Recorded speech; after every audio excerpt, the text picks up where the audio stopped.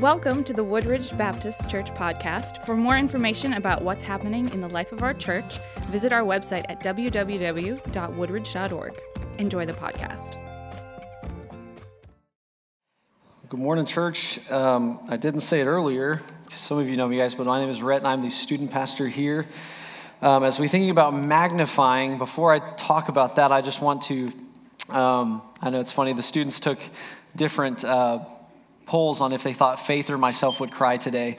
And that's because this class is just very special. Every class is special, but when Tiffany and I first came here to Woodridge, this senior class was in 6th grade. So very, very near and dear to us. So thank you guys and your families for letting us be a part of your lives for so long. It's a special, special time. Okay, that's it. I'm not going to cry anymore. I'm good. So magnify. I lead into that because I think this group has such an amazing opportunity to magnify God with the platforms that they have been given, with the people that God has made them to be, but it's also a message that extends to all of us, is are we magnifying God? With our actions, with our words, with everything we're doing, are we making much of God? Now, when we say magnify, I think there's a couple different definitions that come to mind. The first one, which is the one I don't mean, is one where you take something very small, minuscule, not very substantial, and you blow it out of proportion, like a magnifying glass or a microscope. Like you're taking something that is very small, insignificant, and you're giving a picture of it so you can actually see it, right? It itself is small. You're trying to make it bigger than it is. That's not what we do with God, but rather to magnify God means to take something that is glorious and huge and substantial and amazing and beautiful and give a right picture of it. Right? It's almost maybe even far off. It's like a telescope. We get to look at how amazing God is, but other people don't see it as they should, so we get to give them a little peek behind the curtain and display that glory to them. That's what we do when we get to magnify God. Psalm 34 talks about magnifying God, and in this psalm, if you've ever read it or you've sung Psalm 34 by Shane and Shane, it reads as a very positive, upbeat, joyful, and thanksgiving-filled psalm. However, the context is kind of bleak. So I want to fill you in on the context, and then we will read it with that context in mind. The context is this: David is on the run. He is on the run first from Saul, because him and Saul didn't always get along, if you didn't know that. Saul had killed his thousands, David his 10,000s, right? Saul was a little jealous. So he was in pursuit of David trying to kill him. David gets away from Saul. We're good. Right, but then he goes to the Philistine city of Gath, which is Goliath's hometown. Really good idea by David there. Then he almost dies there. He narrowly escapes death through some very interesting circumstances, if you want to go read in 1 Samuel about that one. Now, he's outside of Gath. He's living inside of a cave with a bunch of rejects, right? A bunch of other people who are on the run, like David. He's living in the side of a mountain. Like that's the context that David is writing and singing this psalm to the Lord. So do we have that picture?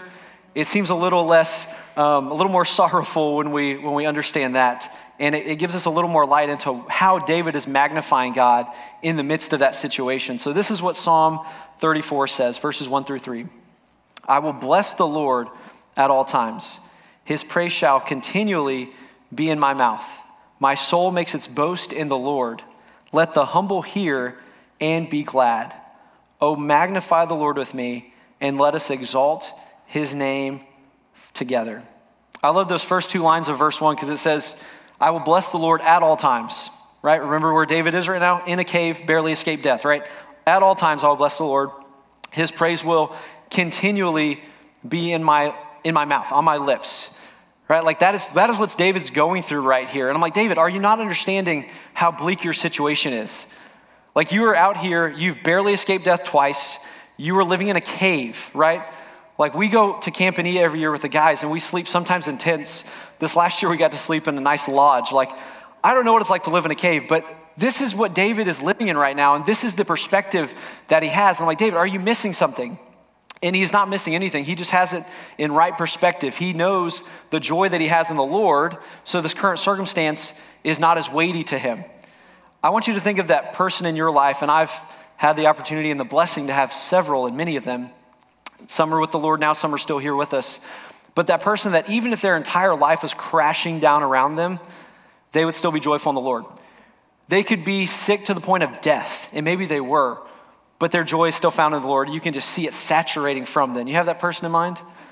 That their life can be in shambles. And it's not to say that they're inauthentic or just ignoring their circumstances. They can be real about it and be like, this is not great.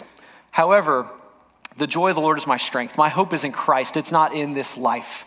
And that is what David is saying right here. We get to see that David magnifies the Lord in his circumstance. And you and I are called to do the same, that we get to magnify the Lord in and through every circumstance. We don't get to pick and choose which one. And David gives us this example of what it looks like to magnify the Lord well.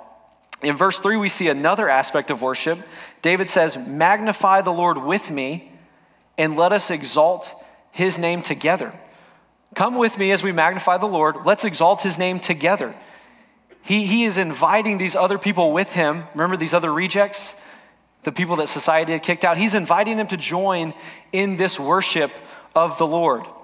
David has seen the goodness of God, but it's not enough for him to just know it himself. He wants other people to join in this worship of God. And that's this picture we see right here, is if you experience something good, you want to tell someone else about it, right? It's the reason we talk about our sports teams all the time. Texans and Rockets withholding, right? But maybe the Astros and things like that. If we experience something good, I want others to know about it. I love good barbecue. I don't know if any of you in here love good barbecue. I love good barbecue. I think the best barbecue is moist brisket.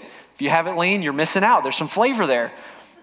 But I think the best moist brisket you can get, and they're not paying for me for this endorsement, is Rusty Buckle up off 99 Community Drive. Have you ever had it? Anyone had it? Okay, if you haven't, I would love for you to join me for some barbecue sometime, right? I have known that it is good, and I want you to experience that goodness as well. I want you to be a part of that. And that's what worship is. We invite others to worship God with us because we know how good he is. And now part of worship, of course, is our hearts being lifted to God as a spiritual sacrifice, right? Like God sees our hearts. He hears our words, but he sees our hearts as we sing. And that's a spiritual sacrifice to him. That's worship.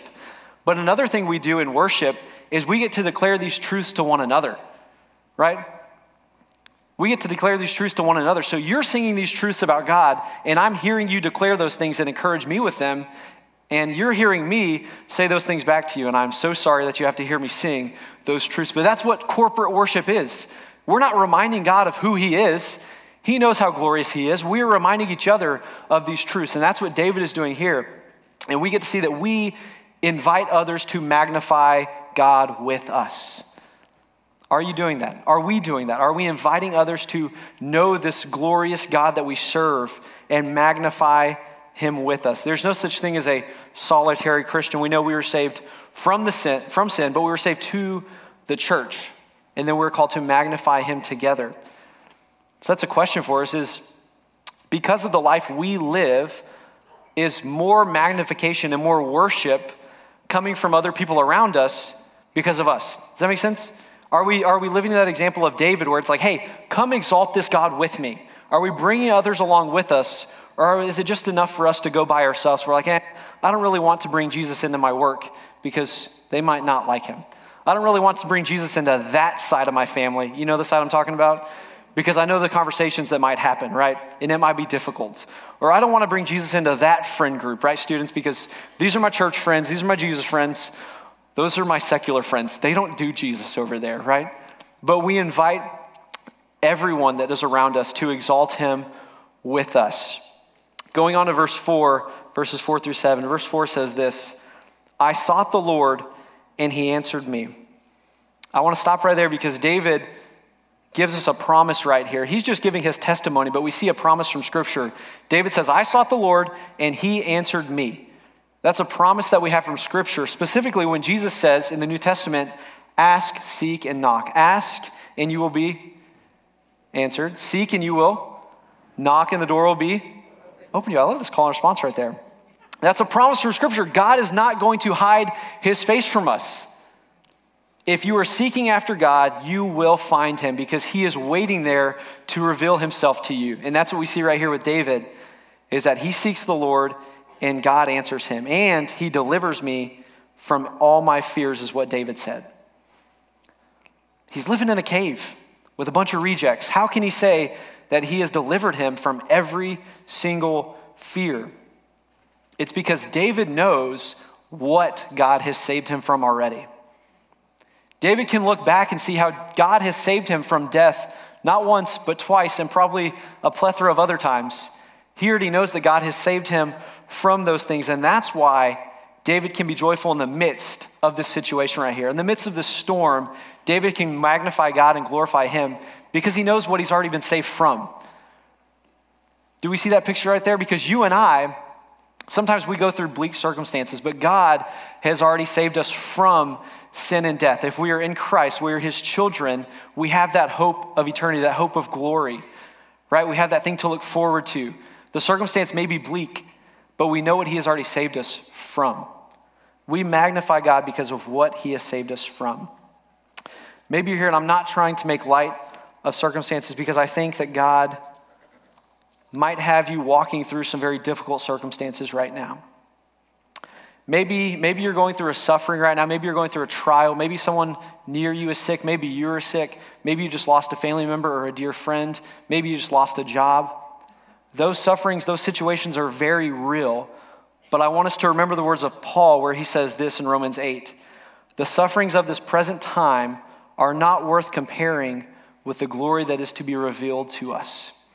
Right? David doesn't excuse what's going on right now, and God leaves him in that context. But David knows what God has saved him from. And I'm encouraging us to have that same mentality of looking and realizing everything in perspective. God has saved us from this so we can walk with him through this, albeit difficult. And we also know that our suffering is real, but our suffering is also limited in two things. Our suffering is limited in intensity, right? There's a limit to how much God will allow us to suffer here. And it's limited in time. There will be an end to this suffering when we get to be with him forever. So that's an encouragement for you guys. Going on to verse 5, I love this verse right here. David says this, those who look on him are radiant, and their faces shall never be ashamed. Those who look on him are radiant. This is a callback to whenever Moses and the Israelites were out in the wilderness, and Moses would go in, commune with God. He would get to be with God. He would get to see the face of God. And remember what happened to his face after he went and spent time with God? It was like a flashlight. It was like the sun, like beaming out of his face, which just got to be crazy to look on. Like I can't imagine, Dean walking in and just having like a flashlight shining at me. I don't know what I would do. But he looked different after communing with God. And David is saying those who commune with God, their faces will look different. Their actions will look different. So graduates, this is a challenge for you and a challenge for all of us really. But you're about to enter a new context, a new season of life, whether it's here or whether it's somewhere else. Do those people that you're around, can they recognize that you look different because of your actions? Whenever you go out, are you taking the glory that you've received from God and bringing it out to the world around you? Does your face look different than those in the other contexts that aren't Christ followers? Because if not, then we need a hard look at are we looking onto the face of God and allowing it to change us? He does the changing, we're just called to be obedient. Those who look on him are radiant. Going on to verse 8, I'll skip 6 and 7, but you can read that if you'd like. Oh, taste and see. I think this summarizes the entire psalm. Oh, taste and see that the Lord is good. Blessed is the man who takes refuge in him. Taste and see that the Lord is good. I've always heard this for different restaurants who are Christian focused. I'm yeah, I love eating. There must be Baptists that own those. But taste and see that the Lord is good. Blessed is the man who takes refuge in him. You see, you have to taste something before you can talk about it. You have to experience something before you can actually tell others about it. I'm not a golfer. Pastor Jeremy can tell you that. If I was trying to give Brooks golfing advice, he probably wouldn't listen to me because I do not know what I'm talking about, right? I don't. If I was trying to tell someone how to play soccer, you would look at me and be like, Rhett, you're a fool. You don't know what you're doing. You have to experience something before you can talk about that thing. You have to taste something before you can magnify that thing. David says, hey, it's not enough for me to just taste and see that the Lord is good. I want you guys to know it as well. I'm encouraging you to taste and see this Lord that I know. There are some things that once you taste them, once you experience them, there's no forgetting. I can never forget whenever Tiffany and I went to the Grand Canyon and you get to see and look at it and just all of its beauty. And there's no way that you could come up to me and be like, Rhett, the Grand Canyon's really plain, blah. And I'd be like, well, I'm sorry that you think that, but have you been there? Like, there's no dissuading me from believing that that is a beautiful scene. On a more lighthearted and food note, I am a big steak person. Any steak people out there? Any ribeye specifically people? We're going a little further. Any medium cooked? We're talking temperature now. Any medium people? Medium rare. Okay, I love it. Any rare people? We're going to get you a good doctor just in case. I know one, Dr. Weaver. He's good. But I really, really enjoy a good medium cooked ribeye steak. And there's no dissuading me from believing that that is good. If you cook it well, ask Billy Leeds, you can cook it wrong. But if you cook it well, it's a good steak and you can't convince me otherwise. And that's what David is saying right here, that he has tasted the Lord's goodness. You could never convince him otherwise. And this is why when David is met with that tough circumstance, he has the background of always already knowing God, already tasting and seeing that the Lord is good. So nothing could prove that otherwise because he has experienced God. There's a quote from David Trapp, a Puritan in the 1600s. In addition to having a fantastic mustache, this is what he says about Psalm 34. As he that fills the fire hot, or as he that tasteth honey sweet, ye need not use arguments to persuade him to believe it.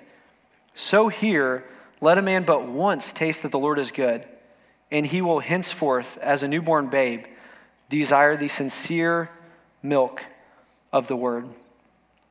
Right? You don't have to argue people to buy into Christ. If they experience Christ, the Holy Spirit does the work.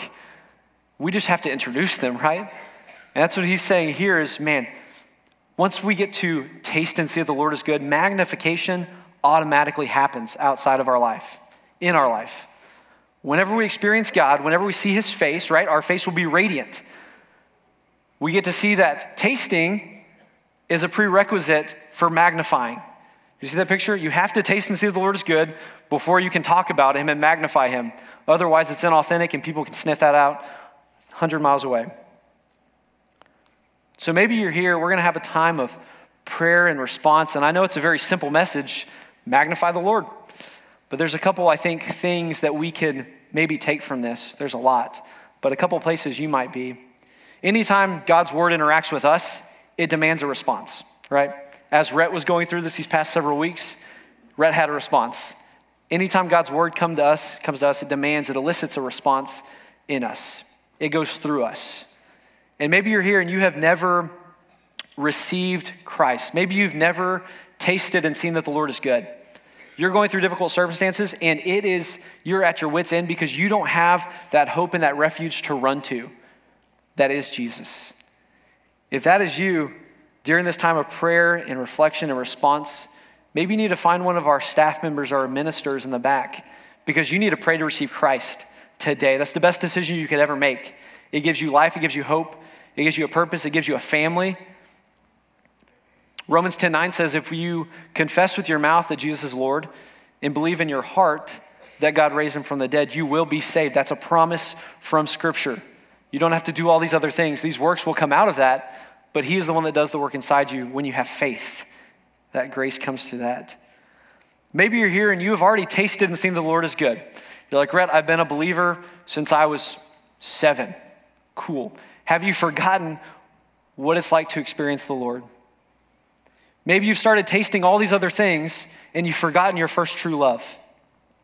All these other idols have gotten in the way, busyness, work, whatever it might be, and you have put Christ to the side and you need to go back to him today. You need to give him some things and say, hey, this burden is too much for me to carry. Carry it for me. You need to put him back on the throne of your life. We hope you have enjoyed the podcast. For more information about our church, visit www.woodridge.org.